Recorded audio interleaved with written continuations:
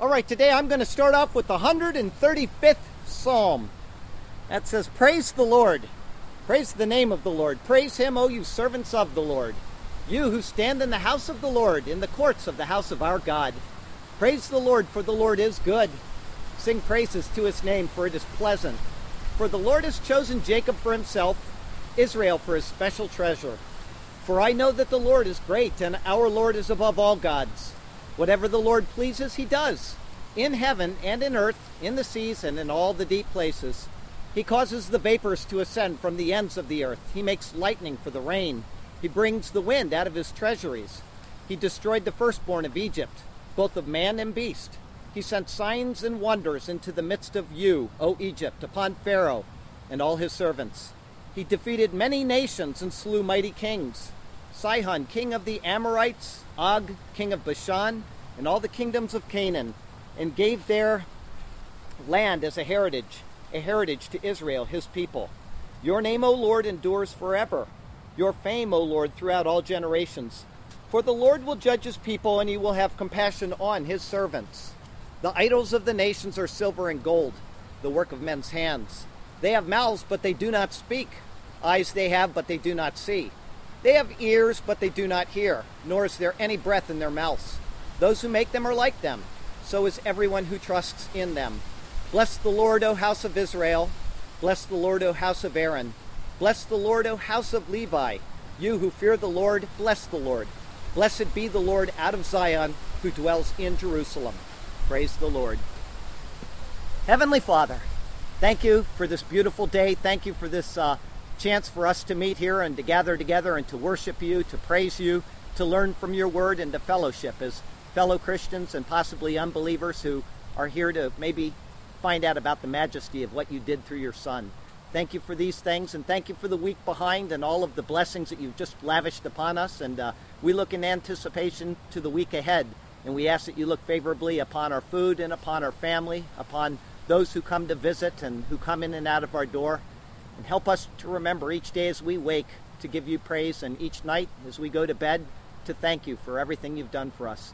Help us to be good and honorable stewards of the time that you've given us, and to live our lives appropriately in your presence. Lord God, we love you. We praise you. We want to give you the glory and the honor that you alone are due, especially because of what you've done through your Son, our Lord and Savior, Jesus. And it's in his name we do pray. Amen.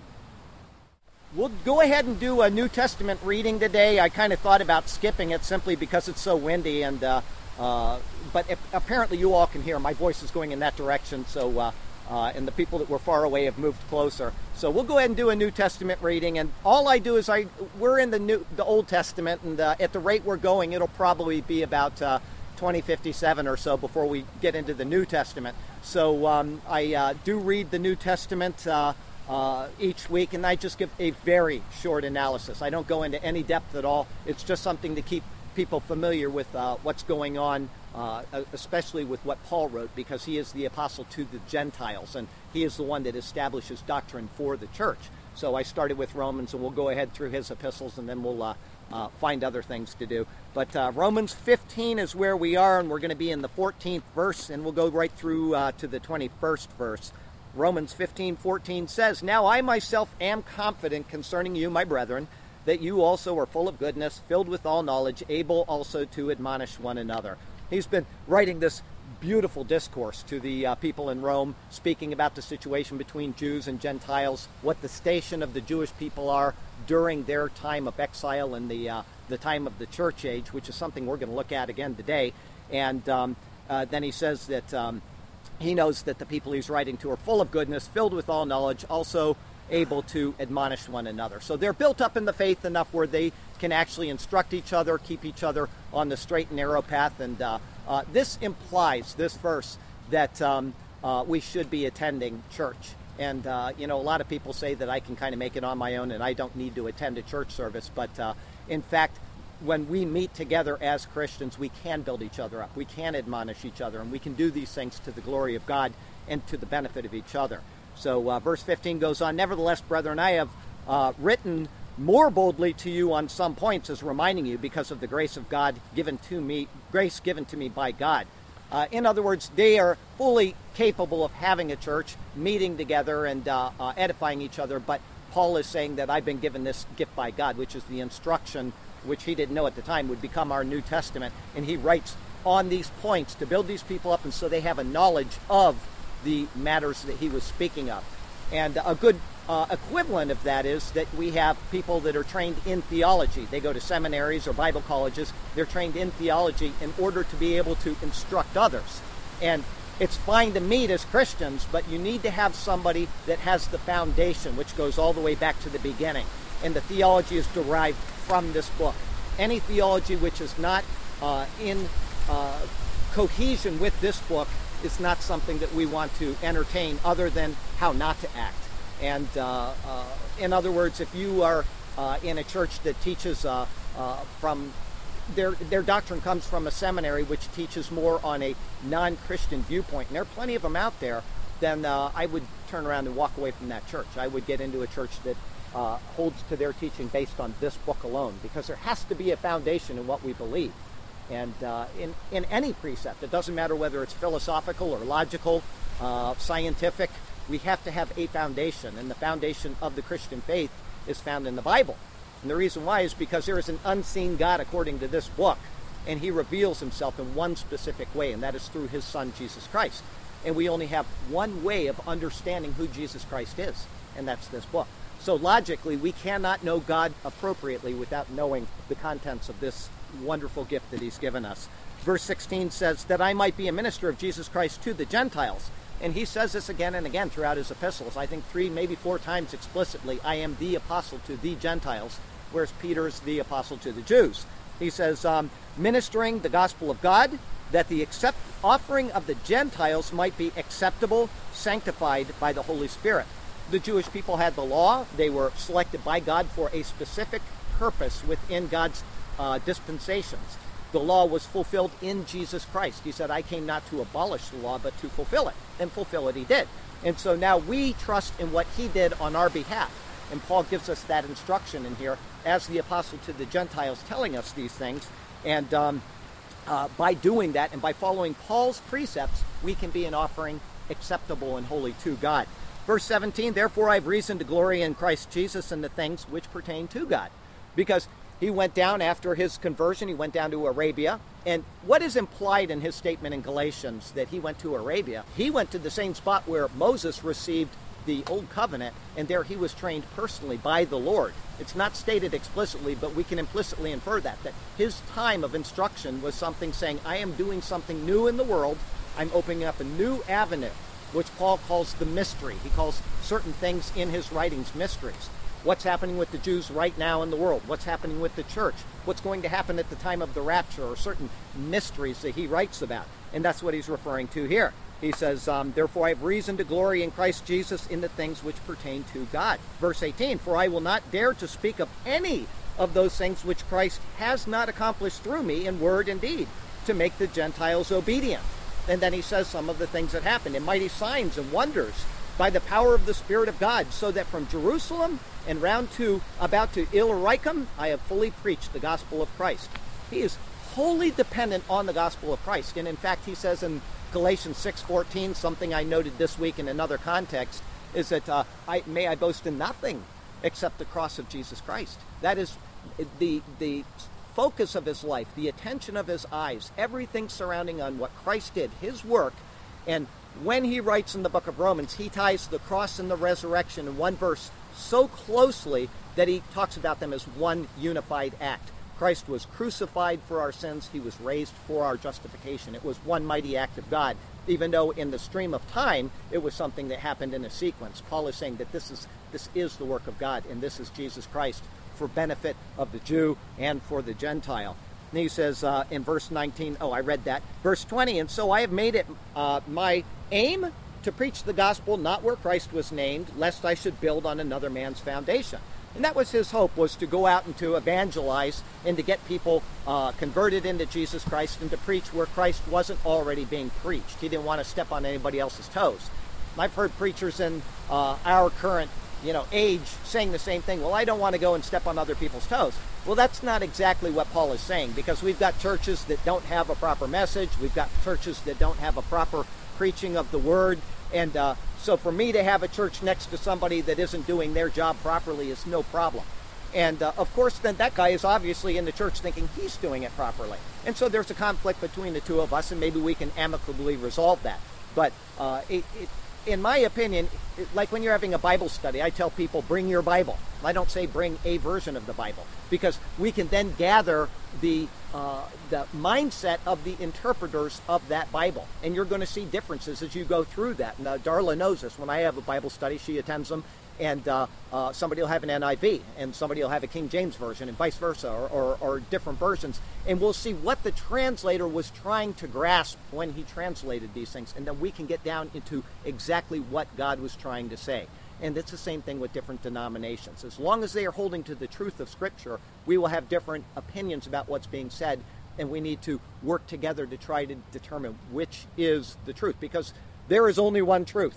God's Word is unified, it is whole, and there's one truth that comes out of this Word. We just get confused it's a big book, it's hard to grasp. And so we need to be in it, we need to listen to evaluations and reject that which is bad and hold on to that which is good. But in the end, God's Word is God's Word, and He intends what He intends. And so we need to stand fast when we have the resolve in our heart that we are correct in what we believe, unless we're shown otherwise. He says, he quotes the Old Testament here. He says, but as it is written, to whom He was not announced, they shall see, and those who have not heard shall understand. And he's speaking about the message of the Gentiles, or of the gospel going out to the Gentile world. And he goes to Isaiah 52 to tell us this. That's the beginning of the suffering servant passage, and it goes all the way through Isaiah 53, that this message of this person who is coming and who will be crucified for the sins of the world doesn't just pertain to the people of Israel who received that, but for all people in the world. And that's Paul. He's the one carrying that message. And if you're not here next week, that's fine. I would hope that you would watch next week's sermon on the video, because Paul will be introduced in a way that you may not have ever imagined right from the Old Testament. One other time we actually saw Paul kind of revealed, and that was back at the judgment of Sodom and Gomorrah. I think it was chapter 19, where Paul is implicitly shown in this account of Sodom and Gomorrah. And we're going to see that next week's sermon as well. And to me, it is one of the most fascinating pictures that I've seen in the Bible yet. Today's is fun. It's a good story, and of course these Old Testament Genesis stories are given to show us something else. But when we get to next week's, I was just astonished at what was coming out as I was studying it and preparing for this sermon. Anyway, there you go. That's Romans 15, 14 through 21.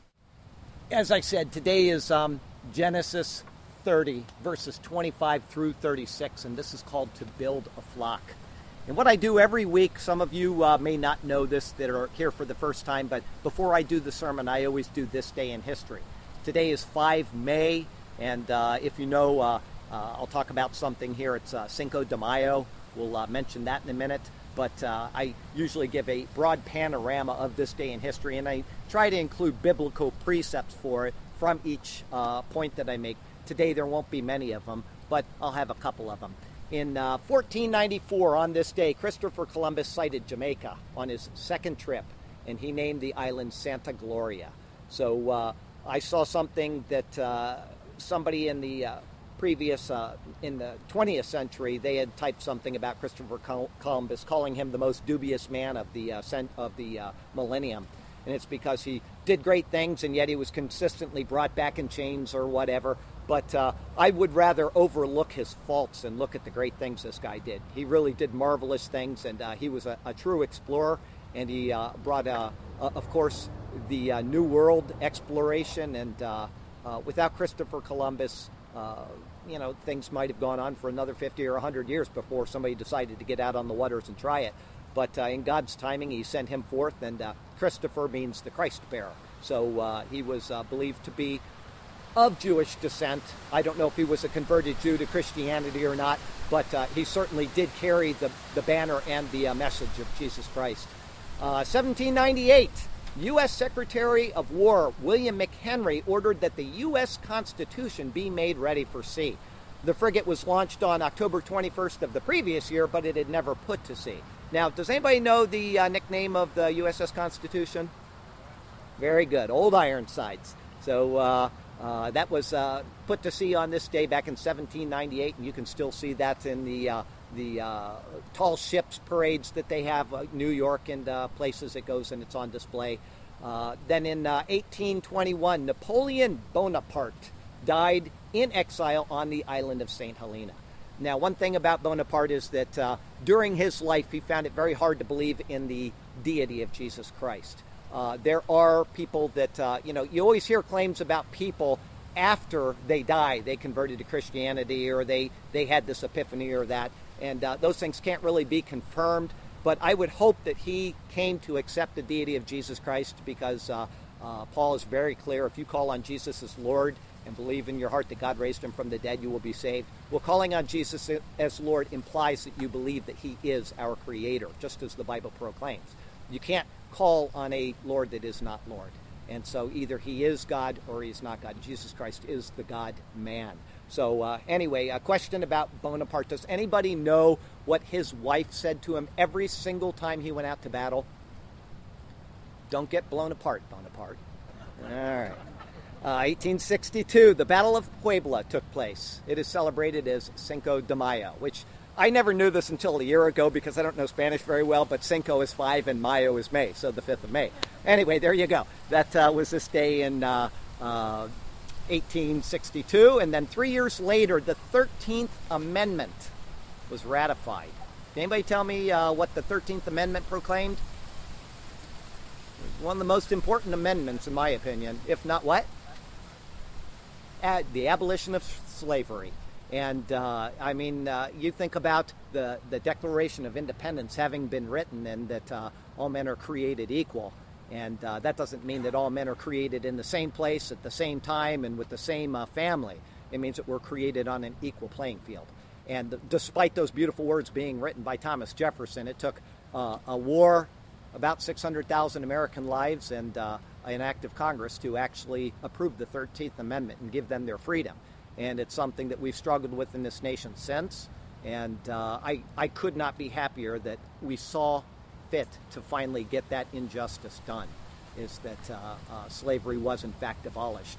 And this goes right back to the very first page of the Bible, is that God created man in his image. And there's one father that he created, and that was Adam. And that implies that every single human being on earth, regardless of their color and regardless of what language they speak or what nation they're in, came from Adam. He is our first father. And so when we look down on each other in this manner, it diminishes the glory of God because man was created in God's image.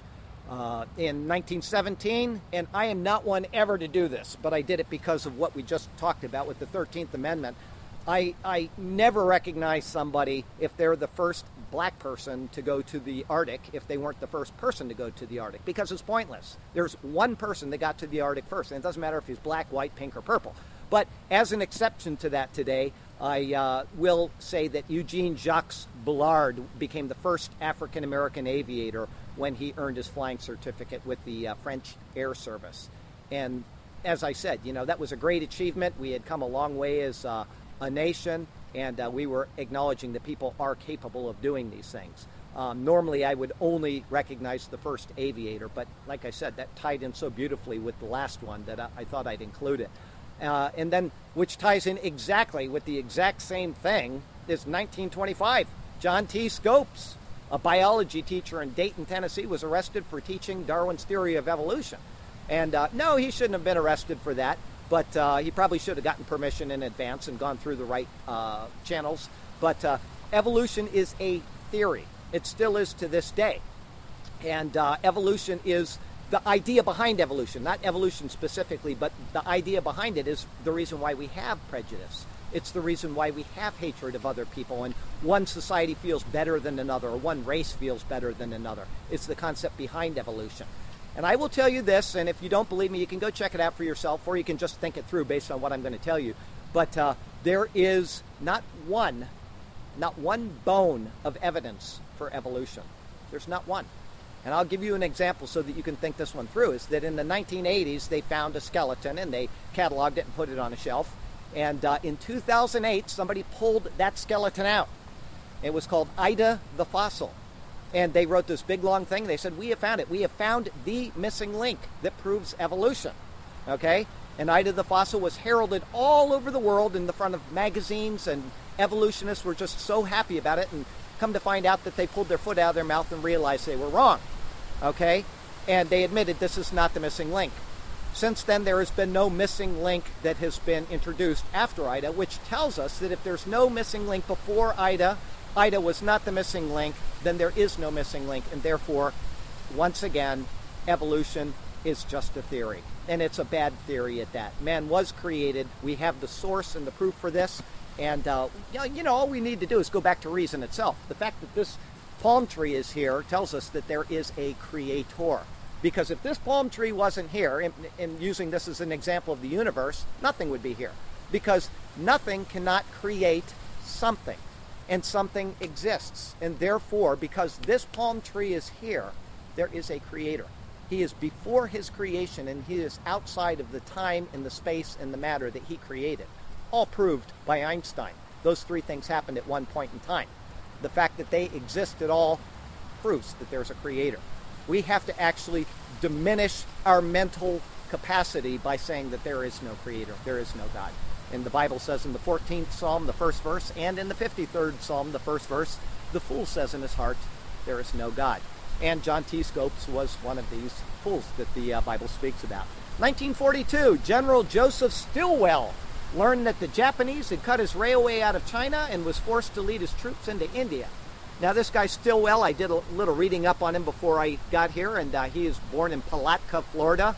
He eventually died of stomach cancer out in California, but he was a great champion of the Chinese people. He was there for many, many years, but he was not a very good commander to his troops. He started out with about 3,000 of them, and he literally fought them to death. If they had less than 103 temperature, he called them ready for battle. And when he was done, there were 192 of his men left. So he was a tough as nails type of general, and right or wrong, he did some pretty marvelous things during the war, but the people that served under him did not like him. So that was 1942. And then in 1945, the Netherlands and Denmark, kind of fits right in with evolution and everything else, they were liberated from Nazi control. And here we had this guy that thought that he was the head of the great Aryan race, the master race, and everybody else was subordinate to them, and he could just exterminate people without any care. Gypsies and Jews and Christians and anybody that didn't fit his master plan. And so finally, the Netherlands and Denmark were liberated from Nazi control on this day, 5 May in 1945.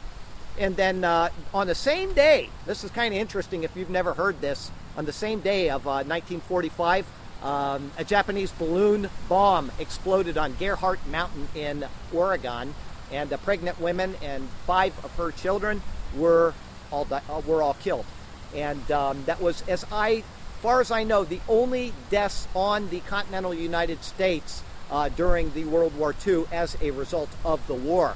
And what they had done is they had filled up these balloons, and they made these machines that were suspended from the balloon, and they were filled with all kinds of gasoline and things that would burn, and they sent them up into the trade winds, which were something that was just recently discovered. They figured that they could float these things over to America and set America ablaze.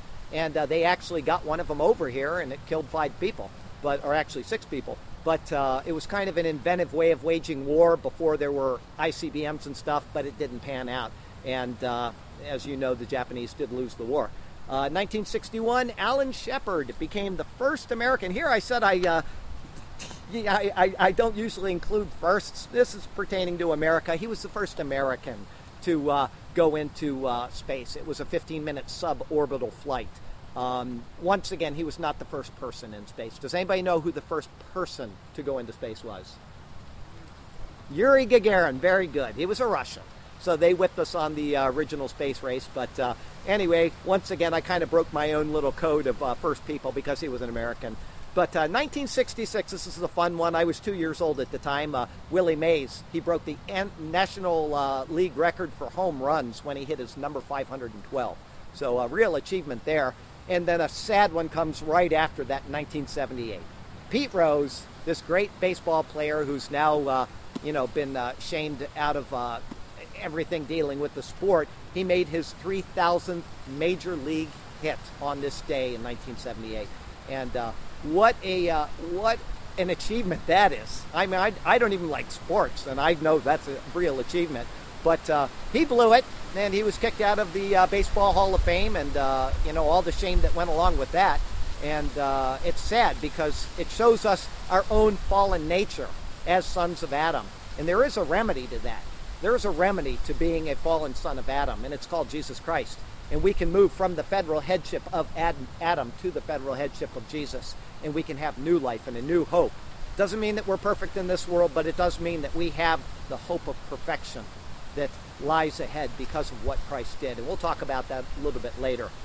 Anyway, I'll go ahead and read our text for today, and we'll get right into the sermon, and we'll have you out of here in about 45 minutes. Let's see here. This is Genesis 30, verse 25, and we're going to stop at verse 36 today.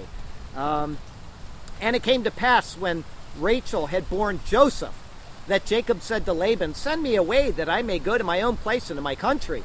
Give me my wives and my children for whom I have served you, and let me go. For you know my service which I have done for you."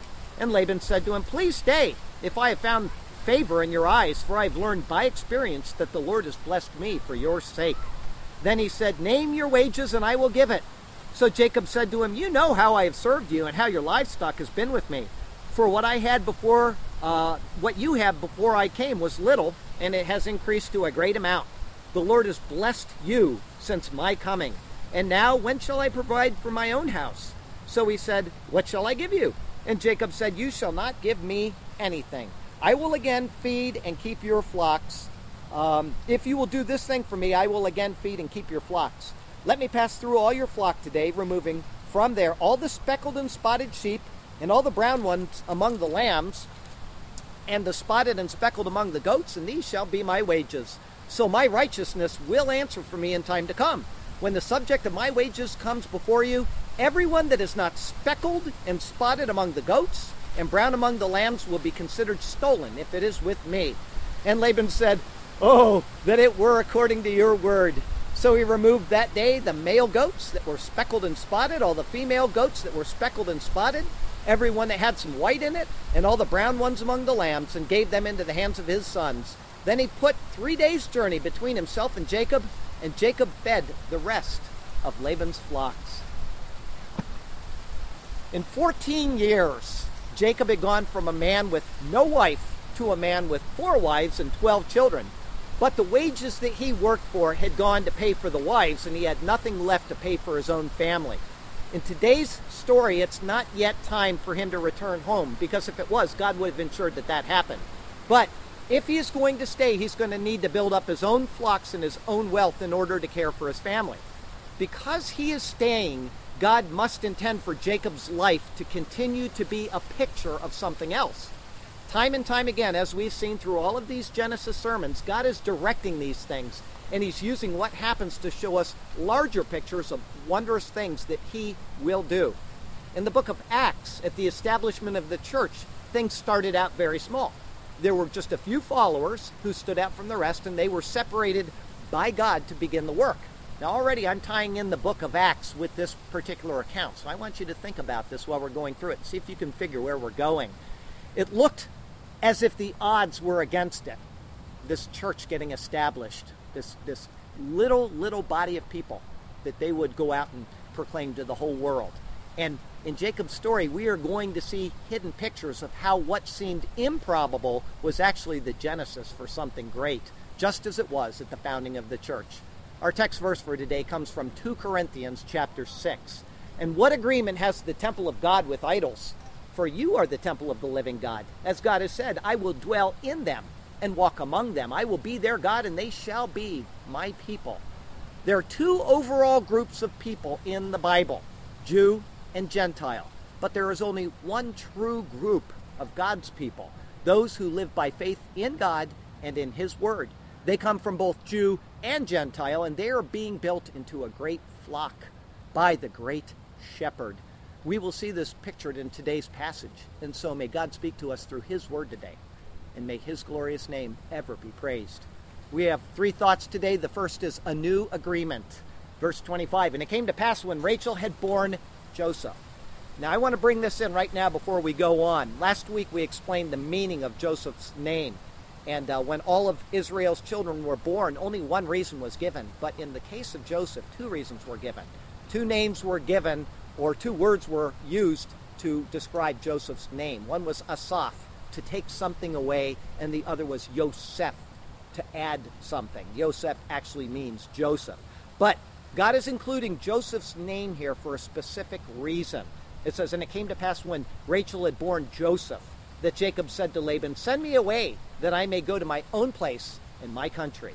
It is now the end of the 14 years of labor for which Jacob was indebted to serve for his family.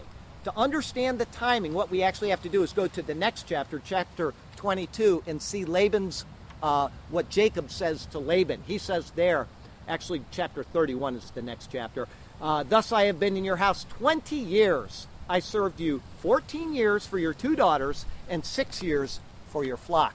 At the time of this verse then that we're looking at right now, Jacob is 91 years old, and this is the year 2259 Anno Mundi, or from the creation of the world. This means that in just 7 years, Jacob had gone from no wife and no children to a man with 4 wives and 12 children born to him. He has 11 sons and 1 daughter. Because he worked the first 7 years before getting married in order to get his first wife, all of his family has come in this second 7-year period. Joseph is the last son who is going to be born out of the land of Israel, and the full time for the bride price, which is 14 years of labor, is now complete. Jacob wants to return home. He wants to start his life in the land of promise, and he has every right to leave without permission, but as a courtesy, he goes to Laban and he asks for his leave. Verse 26, give me my wages and my children for whom I have served you, and let me go, for you know my service which I have done for you. Again, for the second time, Jacob is being gracious to Laban. Instead of saying that he is taking his wives for which he worked, plus the children which are his alone, he makes the petition as if everything belonged to Laban and that his service should be sufficient to get him release. In fact, it was the terms that were agreed on that they had made between him and Laban, and so no permission is needed at all. Instead, the debt is paid, and he could simply pick up and leave. It may be, though, by looking at this verse, that Jacob is actually looking to stay and to work, but he's doing it in a way which will make it look like it's Laban's idea. Verse 27, and Laban said to him, please stay, if I have found favor in your eyes, for I have learned by experience that the Lord has blessed me for your sake. In this verse, we have what is known as an aposiaposis. He says, please stay if I have found favor in your eyes. What he is actually saying is, then stay. An aposiaposis is a figure of speech which is deliberately left unfinished. By doing this, the ending is supplied by the imagination of the one hearing it, and it gives the impression of either unwillingness or an inability to continue. A common example of an aposiaposis, which we use all the time, is stop it or else. Or else what? You see, we're leaving it up to the imagination of the hearer. Laban's response here is like, okay, if it's not too much trouble then, and then he explains himself, for I have learned by experience that the Lord has blessed me for your sake.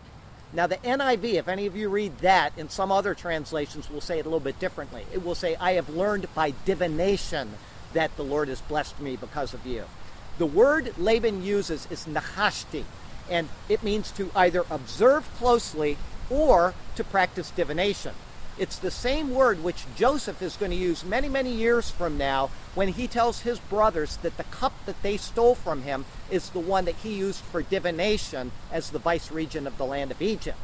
It's hard to tell if Laban is claiming that he actually used divination or that if he merely observed Jacob's work and understood what an asset this guy was. The second option, I think, is probably the correct one, because in this verse he says that it was the Lord, Jehovah, who had blessed him because of Jacob. One truth which can be found here, right in this verse, is that worldly men like Laban are often the recipients and the blessings of other hardworking people around them. One thing they lack, though, but which Laban did figure out, is actually discerning where the blessings come from. In other words, and I'll give you an example, America has been abundantly blessed by the presence of Christians and Jews. There's no doubt about it. They're generally honest, they're generally hardworking, and they are the ones that keep society working properly. But as the years have gone by, the non-Christians in our society and the non-Jews have increasingly forgotten this precept. And the same is true with the land of Israel. It was a wasteland. It was a garbage heap for 2,000 years. There was nothing there at all. And if anybody doesn't know this, you can go and read the book Innocents Abroad by Mark Twain, and he'll describe the land of Israel about 60 years before the Jews moved back in. And he describes everything that he sees, and everything he sees is pitiful. There's nothing there. There is no life. There's no trees. There are a few select people. This thing about there being billions of Palestinians living there is not true. He documents how many people are in every town, including Jerusalem, and there were only 14,000 people in the area of Jerusalem. So the Jews move back into the land and they restore it to usefulness. And now that that has happened, the people that live around them want nothing other than to kick them out and to take what they have worked or earned through their own hard work. After the rapture of the church, the world is going to be left in a state of chaos and hopelessness. And for each area of the land that the Jews return to the Palestinians, that land is going to cease to be productive. We've already seen it with Gaza. It's going down and down and down since the Jewish presence has moved out. It's going to stop being beneficial to the people who have received from the Jewish people the houses and everything else that they've put in there. All right? Now, when this happens, and it's going to happen with the West Bank and the Gaza, and the West Bank and Judea and Samaria, and Jerusalem is going to be divided in two, and we don't need to guess about that because the Bible says it's going to happen.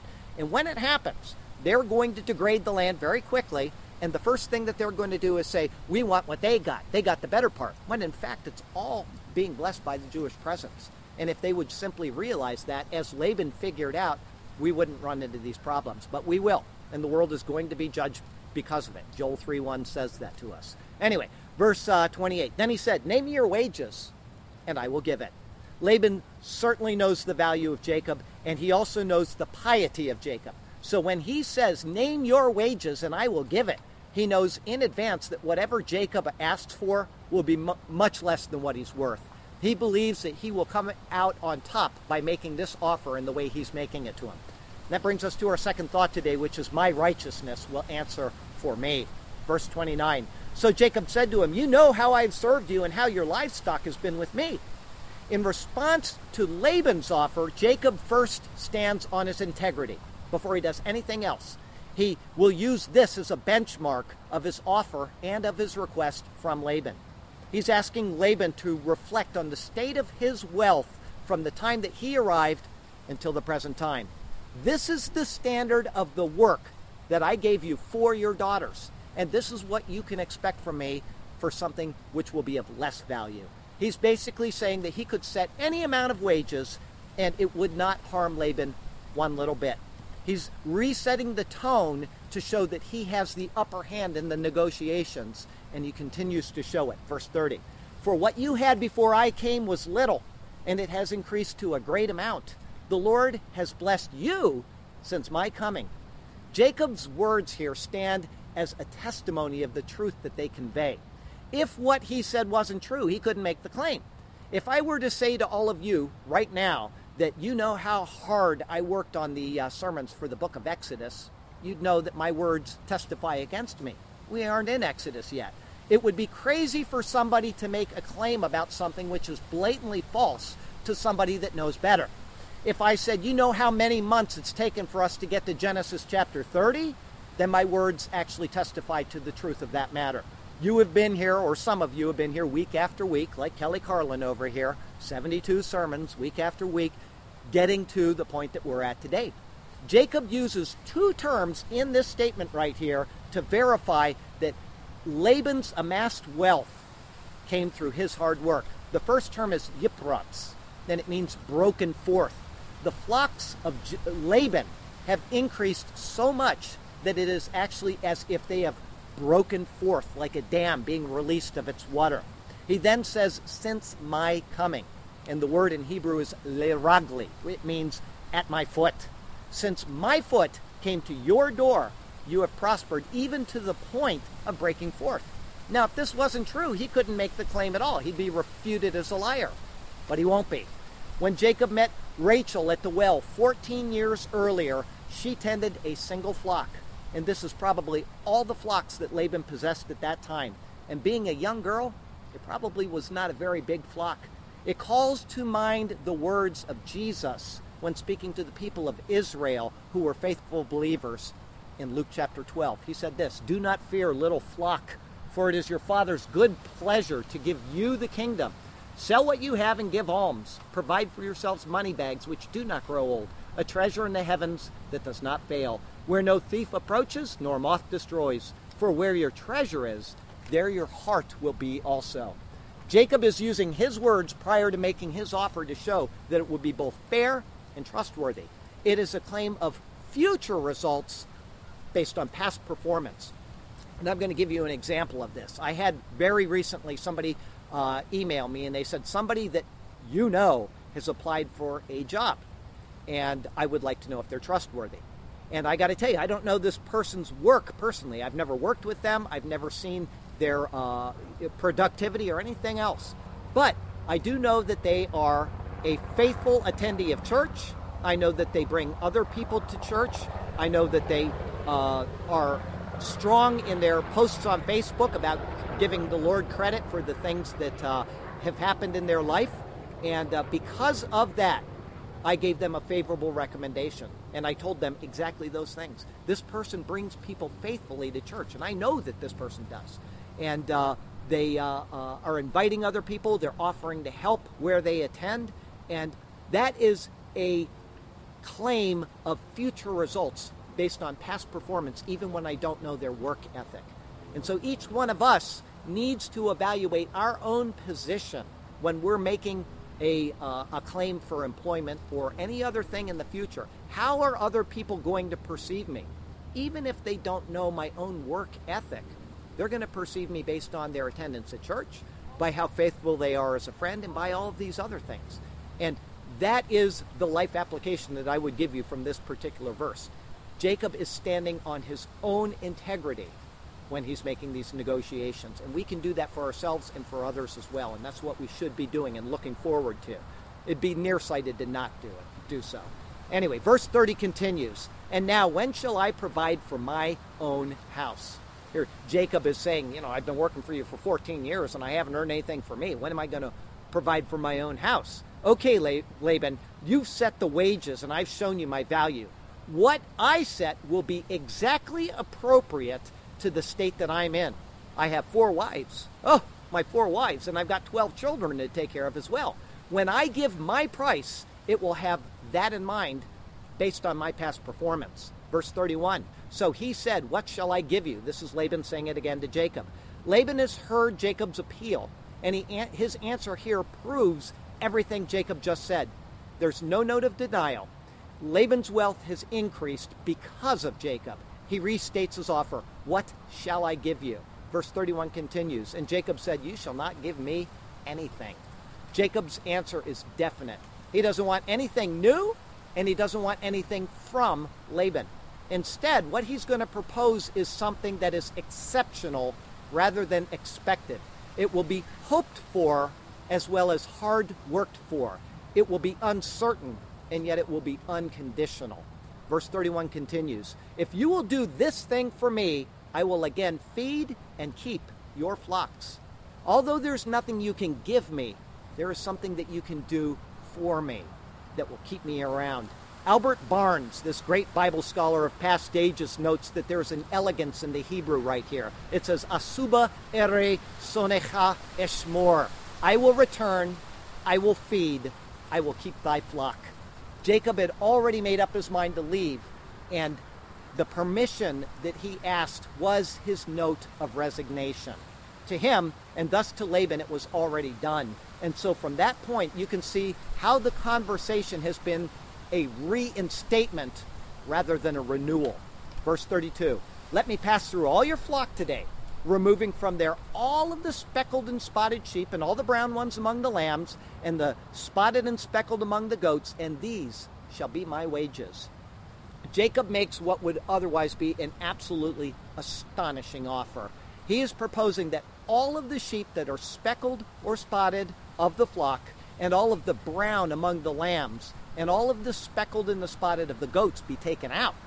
These were the unusual, not the norm. They are the rare occurrences. The usual colors would be white among the sheep, and the goats would be either black or brown. Moreover, by taking out the usual ones, the ones that are left, which are unanimous or they're all the same color, will be more likely to breed and have offspring that will resemble them.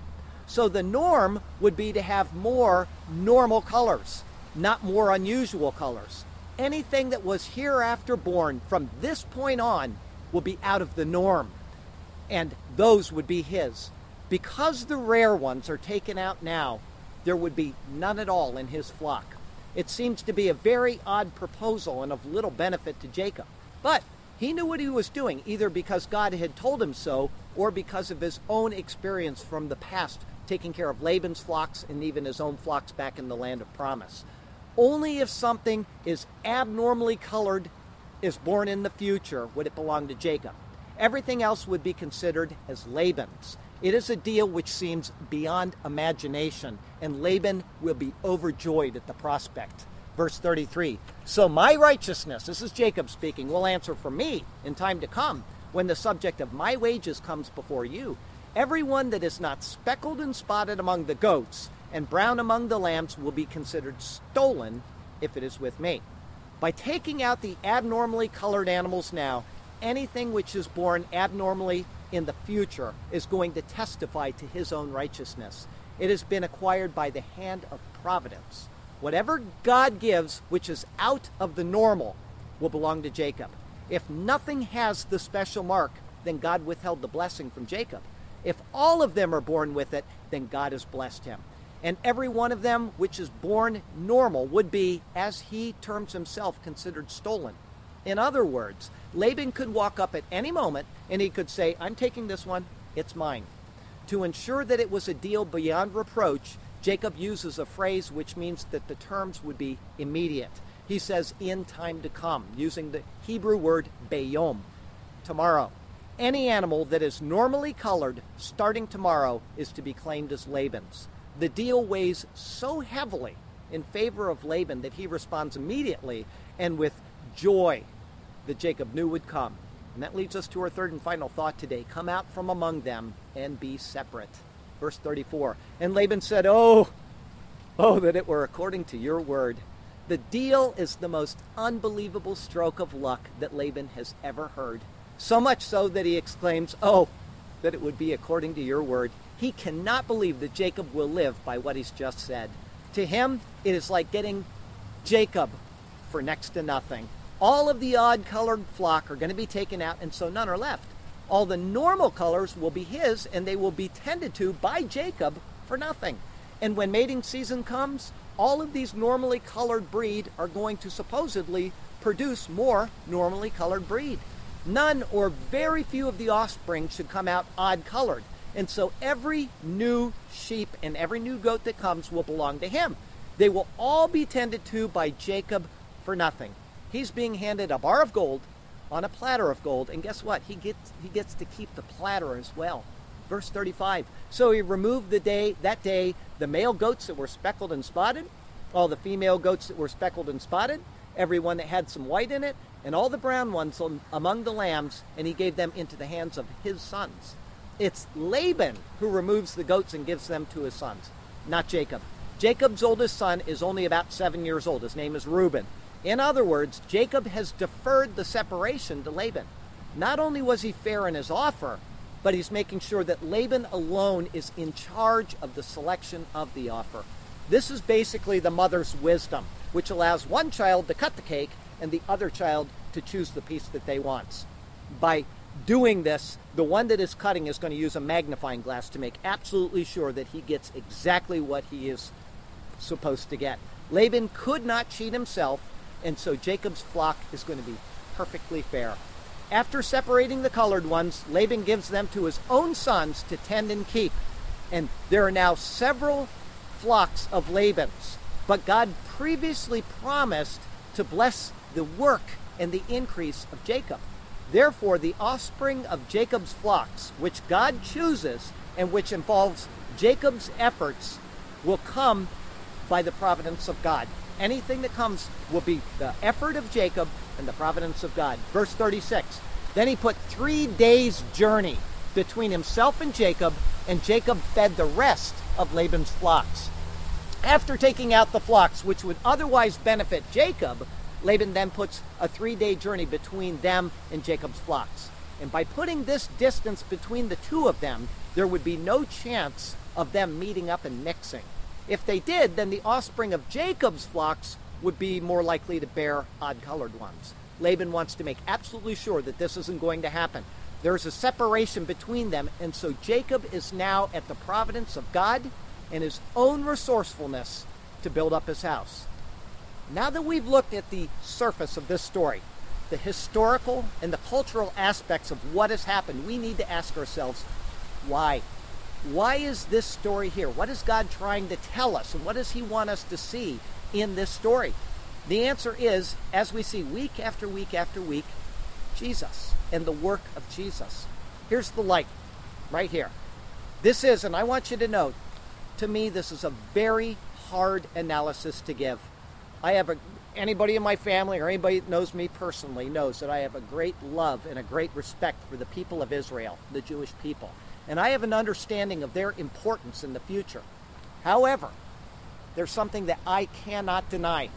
If they were obedient to God, as the Bible says in Leviticus chapter 26, they would not have been exiled, nor would they have been separated from him as a people. This is the blessing, and this is the curse of the people of Israel.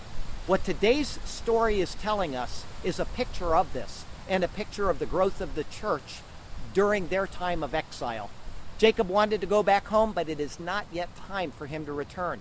His time of exile is not yet complete. It's evident, though, that the people of the world, which is pictured by Laban, has been blessed by them. The presence of the people of God has been a blessing, and so he asks them to stay. Jacob has been in charge of Laban's flocks, and his flocks have grown. In order to stay, he sets his terms. All of the curiously marked animals are going to be his pay. All the others of them will belong to Laban. In the world of the Bible, as I said earlier, there are only two distinctions of people, Jew and Gentile. The Jews have a special mark or a distinction which separates them from the others. It's the sign of circumcision. Jacob, however, does not ask for them. In fact, he asks for them to be taken out of the flock that he tends. They cannot be a part of what he's proposing, and so they are separated by a distance of 3 days. However, their offspring, who bear the mark, will be his wages. The physical mark, though, is not the only thing that makes them Jacob's, or all of them with the mark would be his. Rather, it is the ones which come by God's providence that are his. In this, then, we see the true people of God who bear his mark, which is the sealing of the Holy Spirit. Paul speaks of that in Ephesians chapter 1, verses 13 and 14. Remember who originally showed up with Laban's flocks at the well when Jacob first arrived in Paddan Aram? It was Rachel. She pictures God's grace, not the law. Those who belonged to God before Jacob arrived were there by grace, just as those Jews who believed before Jesus' arrival stood by God's grace through faith, not by observance of the law. And we know that because David violated the law, and yet he stood by God's grace. Leah, who pictures the law, did not tend the flock because of her weak eyes, just as the New Testament explains the weakness of the law. The true mark belongs to either Jew or Gentile, and it is one which allows them to become a part of the true flock of God. The others who came before are separated from the flock. These are those Jews who have the external mark of circumcision, but not the internal mark of the Holy Spirit. Remember, Jacob was going to leave, okay? He's staying under a new contract. His work for his wives is done. Likewise, Jesus' work was done. So a new contract, not a continuation of the old contract, comes into play, and that is the new covenant. This is going to be proven true because in the coming chapters, Laban is going to change Jacob's wages. In fact, it says he changed them 10 times. By doing this, it's going to prove that the outward mark is not what makes a person a part of the elect of God. As denominations, for example, add in works for salvation, or they take some precept from the law and they say, well, you can't eat pork. The law says that. That removes them from being the true people of God. It doesn't change the promise or the providence of God. God is looking at the hearts of his people. He's looking at their spiritual condition, not on external works. Like the Jews who rejected Jesus, those who have the external mark but not the true mark, the sealing of the Holy Spirit, are separated from God. They are left to the world. And this is exactly what Paul speaks about in Romans chapter 2. I'm going to read you some verses from the New Testament. This will take just a couple minutes to get through, but you'll see how these flocks are being pictured in Paul's writings in the book of Romans. It says first, chapter 2, therefore, if an uncircumcised man keeps the righteous requirements of the law, will not his uncircumcision be counted as circumcision? And will not the physically uncircumcised, meaning a Gentile, a non-Jew, if he fulfills the law, judge you, speaking to the Jew, who even with your written code and your circumcision are a transgressor of the law? For he is not a Jew who is one outwardly, nor is circumcision that which is outward and in the flesh, but he is a Jew who is one inwardly. And circumcision is of the heart, in the spirit, not the letter, whose praise is not from men, but from God. After saying this, towards the end of chapter 3 of the book of Romans, he says this, where is boasting then? It is excluded. By what law? Of works? No, by the law of faith. Therefore we conclude that a man is justified by faith apart from deeds of the law. As I said, you have an external mark, but that's not the only thing that makes them Jacob's flocks. Or is he the God of the Jews only? Is he not also the God of the Gentiles? Yes, he's of the Gentiles also, since there is one God who will justify the circumcised by faith and the uncircumcised through faith. The flocks of Laban are being pictured in these words of Paul right here. All of this is being pictured by the separation of these animals. The specially marked flocks come about by God's grace. The others which are marked, but only outwardly, have been removed from the grace of the true flock. And this is true of Jew, who rejected Jesus, and it's true of Gentile, who sits in a church and does not have a heart for Jesus Christ. They're just going through the rote motions without having the internal mark which God has granted to the believer in Jesus Christ. This is seen in Romans chapter 9.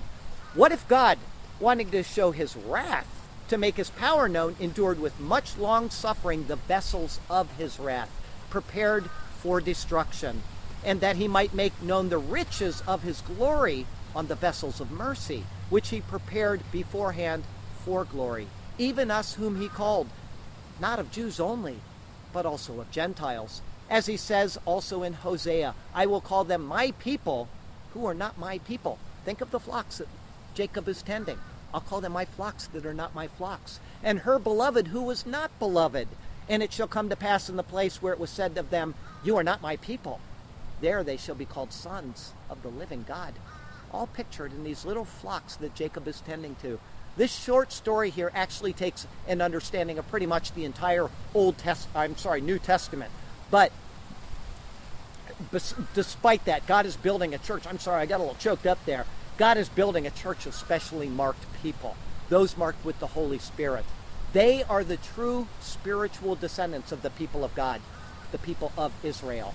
A 3-day journey was placed between the two, though, to keep them separate from the rest of Jacob's flock as he was building them up. And this is a picture of the separation of those who have the mark but are not God's, and those who will have the mark and who are. Now the question is, what is this 3-day journey? Because every time you see a number in the Bible, God has put it in there for a reason. Every number, every word of God is pure. And he's telling us there's a 3-day journey for a specific reason.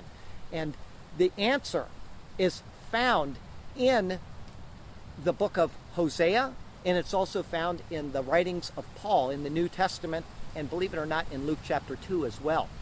That 3-day journey is included to show us the separation of the people of Israel from the church while God is working on building his church. Now, before I get to the book of Hosea, I want to read you what Paul says in Romans chapter 11. Listen carefully, because people misunderstand that and they think, the Jews are out. Israel is out. And they're not. And here's what Paul says about that. I was speaking about mysteries earlier. This is one of Paul's mysteries. For I do not desire, brethren, that you should be ignorant of this mystery. This is something that was not previously known, in which people still don't quite get. Lest you should be wise in your own opinion. Speaking to the church, don't be wise in your own opinion, that blindness in part has happened to Israel, meaning the people of Israel, until the fullness of the Gentiles has come in. That means the church age. And so all Israel will be saved. As it is written, the deliverer will come out of Zion, and he will turn away ungodliness from Jacob. For this is my covenant with them when I take away their sins. There's a day coming in the future when a fountain of grace is going to be opened again to the people of Israel. That's mentioned in the book of Zechariah. Anyway, there's a time when this is going to happen, and this is the point in history where we are at right now. And Hosea chapter 6 tells us this. Let me read this to you and listen. The 3-day separation of these flocks is being prefigured, and it's pointing to this time in human history. It says here in Hosea, come and let us return to the Lord. This is written to the Jewish people before the establishment of the church age. For he has torn, but he will heal us. He is stricken, but he will bind us up. After 2 days, he will revive us. On the 3rd day, he will raise us up, that we may live in his sight. Let us know, let us pursue the knowledge of the Lord. His going forth is established as the morning. He will come to us like the rain, like the latter and the former rain to the earth. Now that last verse there, speaking of the rains, can only happen at this time in history. Because when the Romans went in and exiled the Jewish people, back in AD 70, they cut down every tree in the land. The land was utterly barren. And what used to be a 2-rain cycle in Israel stopped. And they have not had the former and the latter rains for over 2,000 years in Israel because there were no trees to bring in the weather cycle. In the late 1800s and the early 1900s, the Jewish people moved back into the land and they started to plant trees. I've stood under trees that were planted 100 and some years ago, which are massive. They planted them around the swamps to drain the swamps, and they got the sand out of the way so that the rivers could drain out into the ocean. And they planted these trees, and now the former and the latter rains have returned to the land of Israel. And it's saying that when this time in human history comes, that we will know that the Lord is coming, and he is coming back to his people Israel. And it says it will happen after 2 days, and he will revive them on the 3rd day. The Bible says elsewhere that a day to the Lord is like 1,000 years, and 1,000 years is like a day. Hosea is saying that the people who were removed from God's favor for disobedience will return to the Lord, and that it would be after 2 days and on the 3rd day. This is all pictured by the separation of these flocks, Laban's flocks from Jacob's flocks. They are back in the land right now, these people, after 2 days or after 2,000 years, and it is the dawning of the 3rd day. This is also reflected in the story of Jesus when he was a young boy. He was 12 years old. It's the only narrative that we have of his youth, and it's in Luke chapter 2. Luke chapter 2, and here's what it says. His parents went to Jerusalem every year at the Feast of Passover. And when he was 12 years old, they went up to Jerusalem according to the custom of the feast. When they had finished the days, as they returned, the boy Jesus lingered behind in Jerusalem. And Joseph and his mother did not know it. But supposing him to have been in the company, they went a day's journey and sought him among their relatives and acquaintances. So, when they did not find him, they returned to Jerusalem, seeking him. Now so it was that after 3 days, they found him in the temple, sitting in the midst of the teachers, both listening to them and asking them questions. All who heard him were astonished at his understanding and his answers. So when they saw him, they were amazed. And his mother said to him, "Son, why have you done this to us? Look, your father and I have sought you anxiously." Then he said to them, "Why do you seek me? Did you not know that I must be about my Father's business?" But they did not understand the statement which he spoke to them. Jesus never left the true Jerusalem. His people did. His family did. And they will return to him, not the other way around, and it will be on the 3rd day. When they return to him, he will appear to them. Israel will be brought back into the graces of God, and they will find him in the temple where he will reign for 1,000 years, exactly as the Bible says in Revelation, exactly as it says. A final point about Israel. Although the flocks picture the people of God, they're still Jacob's children that are living in his home, and they will picture Israel, the family, and the focus of God in later sermons. So you want to understand the flocks are given as a picture of Israel, and then his children later are going to do the same thing. So we're going to see these pictures continue as we go through the book of Genesis. I've been yelling so that you guys could hear me because of all the wind, and I'm getting all dry here. But this is the continuing story of the work of Jesus Christ through the various groups of people and at various times in human history. These stories are given in Genesis to show us snippets of what he's going to do in the broader panorama of his work in the world. And I hope you will take the time to read the book of Romans and then compare it to this real short set of verses that we looked at today. And you will be able to see how these two stories actually fit so beautifully. If you keep thinking of the flocks and what Jacob is doing and why did God show us this story. And we'll finish this particular picture next week. And when we do, you're going to see these wonderful patterns of what God is doing through the church and through the Apostle Paul in an astonishing way. Now, I got to tell you something. If you want to be a part of the great unfolding story that God shows us in the Old Testament, he conceals it, and then he reveals it in the New Testament, it can be yours. You can come to be one of God's chosen flock, and it is by a mere act of faith in him and what he has done through his Son, Jesus Christ. And so I'd ask for just 2 more minutes before we give our closing verse as to explain to you why Jesus came and what it means to you personally, in case you've never understood this and comprehended it and taken it to heart. The Bible says that we were created. We talked about that before we got started. He created one man and his wife, and they sinned. They fell. And when they fell, all people were in that man at that moment. We were in him 3 ways: legally, potentially, and seminally. We are in Adam, and we inherited his sin nature. And there's nothing that we can do to go back before that sin. We're in time and we're going forward, and if we try to go back, it's not going to happen. And so something else needs to happen externally from outside of time in order to reconcile us back to God, and that is Jesus Christ. God came in the stream of time that he created, and he united with humanity in a virgin's womb. That means that he did not inherit Adam's sin, because sin transfers through the father, not the mother. All people on earth are born of a father, with the exception of one man, Jesus Christ. That's the reason why God gave them the covenant of circumcision, is to show that it's cutting away the sin nature. It's a picture of what he was going to do in the virgin birth. So here is Jesus born without sin, and now he's living among a world full of sinful people, and yet he never engaged in the sin that he saw happening around him. Instead, he prevailed over that. He fulfilled the law that Moses gave. He lived it perfectly. And then he did something that is more astonishing than anything else that we could ever imagine. He said, I'm going to take my righteousness, what I have done, and I'm going to exchange it for your unrighteousness. And he stretched his arms out, and he went to the cross, and he died. And God says, if you will accept what he has done, I will move you from your father Adam to my son Jesus, and you will go from being unrighteous to being justified in my presence. And it's done by his mere act of faith. Old Testament and New, every single person that is saved by an act of faith. Abraham believed God, and it was credited to him for righteousness. The Jew that went down to Jerusalem on the Day of Atonement had to have faith that the animal was taking care of his sins. And it only pictured the coming sacrifice of Jesus. Their faith was in something that they could not comprehend.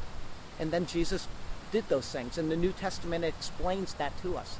That through Christ you can have a new life and a new hope and a new direction. So if you have never accepted the work of Jesus Christ, I would ask you to consider that. And to call on him. And to believe in your heart that God really can reconcile you to him and lead you to a place of perfection without sin. Walking on streets of gold for all of eternity. It's yours by calling on Jesus. Please make the right decision. Our closing verse today comes from 2 Corinthians chapter 6. It's a little bit after our text verse. It says there, come out from among them and be separate, says the Lord. Do not touch what is unclean, and I will receive you. I will be a father to you, and you shall be my sons and daughters, says the Lord Almighty. Next week, as I said, we're going to go through Genesis 30, verses 37 through 43. It's entitled Peeled Rods in the Watering Trough. If you've ever seen the story, it's where Jacob takes these rods and he pulls off the bark from them and he puts them in a watering trough, and all of a sudden unusual animal colors start popping out, and he builds this great flock out of animals standing in front of a watering trough looking at peeled rods. And that pictures the work of Paul writing the New Testament. It's astonishing. So I hope you'll be here for that. If not, you can watch it on YouTube next Sunday afternoon or next Monday morning or whenever I get it uploaded. I'll tell you this, the Lord has you exactly where he wants you. And he has a good plan and a purpose for you. So I would ask that you would call on him and let him do marvelous things for you and through you. One more thing before we take communion. Every week I do a poem based on the verses of the Bible that we analyzed, and today's poem is called To Build a Flock. It came to pass when Rachel had borne Joseph, you see, that Jacob said to Laban, "Send me away, that I may go to my own place and to my country. It's time for me to go, yes, this very day. Give me my wives and my children too, for whom I have served you, and let me go. For you know my service, my work for you, which I have accomplished. Yes, you know." And Laban said to him, "Please stay. If I have found favor in your eyes, spare me this ache. For I have learned by experience until this day that the Lord has blessed me for your sake. And now, when shall I provide for my own house?" So he said, "What shall I give you? Not another spouse." And Jacob said, "Nothing to me you shall give. If you will do this thing for me, I will again feed and keep your flocks as they live. Let me pass through all your flock today as you watch closely. We will remove from there all the speckled and the spotted sheep. This we will do. And all the brown ones among the lambs, and the spotted and speckled among the goats too. These shall be my wages, so my righteousness will answer for me. In time to come, and in the Bible's pages, the subject of my wages will be plain to see. Everyone that is not speckled or spotted among the goats and brown among the lambs will be considered stolen, yes, ill-gotten, if it is with me under the care of my hands." And Laban said, "Oh, that it were according to your word. I simply cannot believe the thing that I've just heard." He removed that day the male goats that were speckled and spotted. All the female goats that were this way he took also. Every one that had some white in it from the flock he gotted, and all the brown ones among the lambs, they all had to go. And he gave them into the hand of his sons. Then he put himself between himself and Jacob 3 days' journey, and Jacob fed the rest of Laban's flocks, the remaining ones. It was a fairly rendered deal, as you can plainly see. This story shows us of God's true elect, those who are separated and sealed with the Spirit. It was by God's grace that he did select, and by faith in him we receive this gift, by Christ's merit. And so we cannot boast in our state before God, but only be thankful in uprightness should we trod. We to our God alone shall give all our praise, and on streets of gold we shall honor him for eternal days. Hallelujah and amen. Heavenly Father, thank you for this beautiful day. Thank you for getting us through this service without anything blowing over or falling on anybody's head. And we appreciate the fact that you've allowed us to meet in this beautiful spot and to just rejoice in your word and to share in your goodness. And I would ask that each person here, you would take care of them in the week ahead, lead them home safely, and just bless them so that they know that the blessing came from you, and that they'll turn around and give you the thanks and the praise and the honor that you're due because of that. And in all things, let us give you that thanks, especially for the gift of your Son, our Lord and Savior Jesus. And it's in his name we pray. Amen.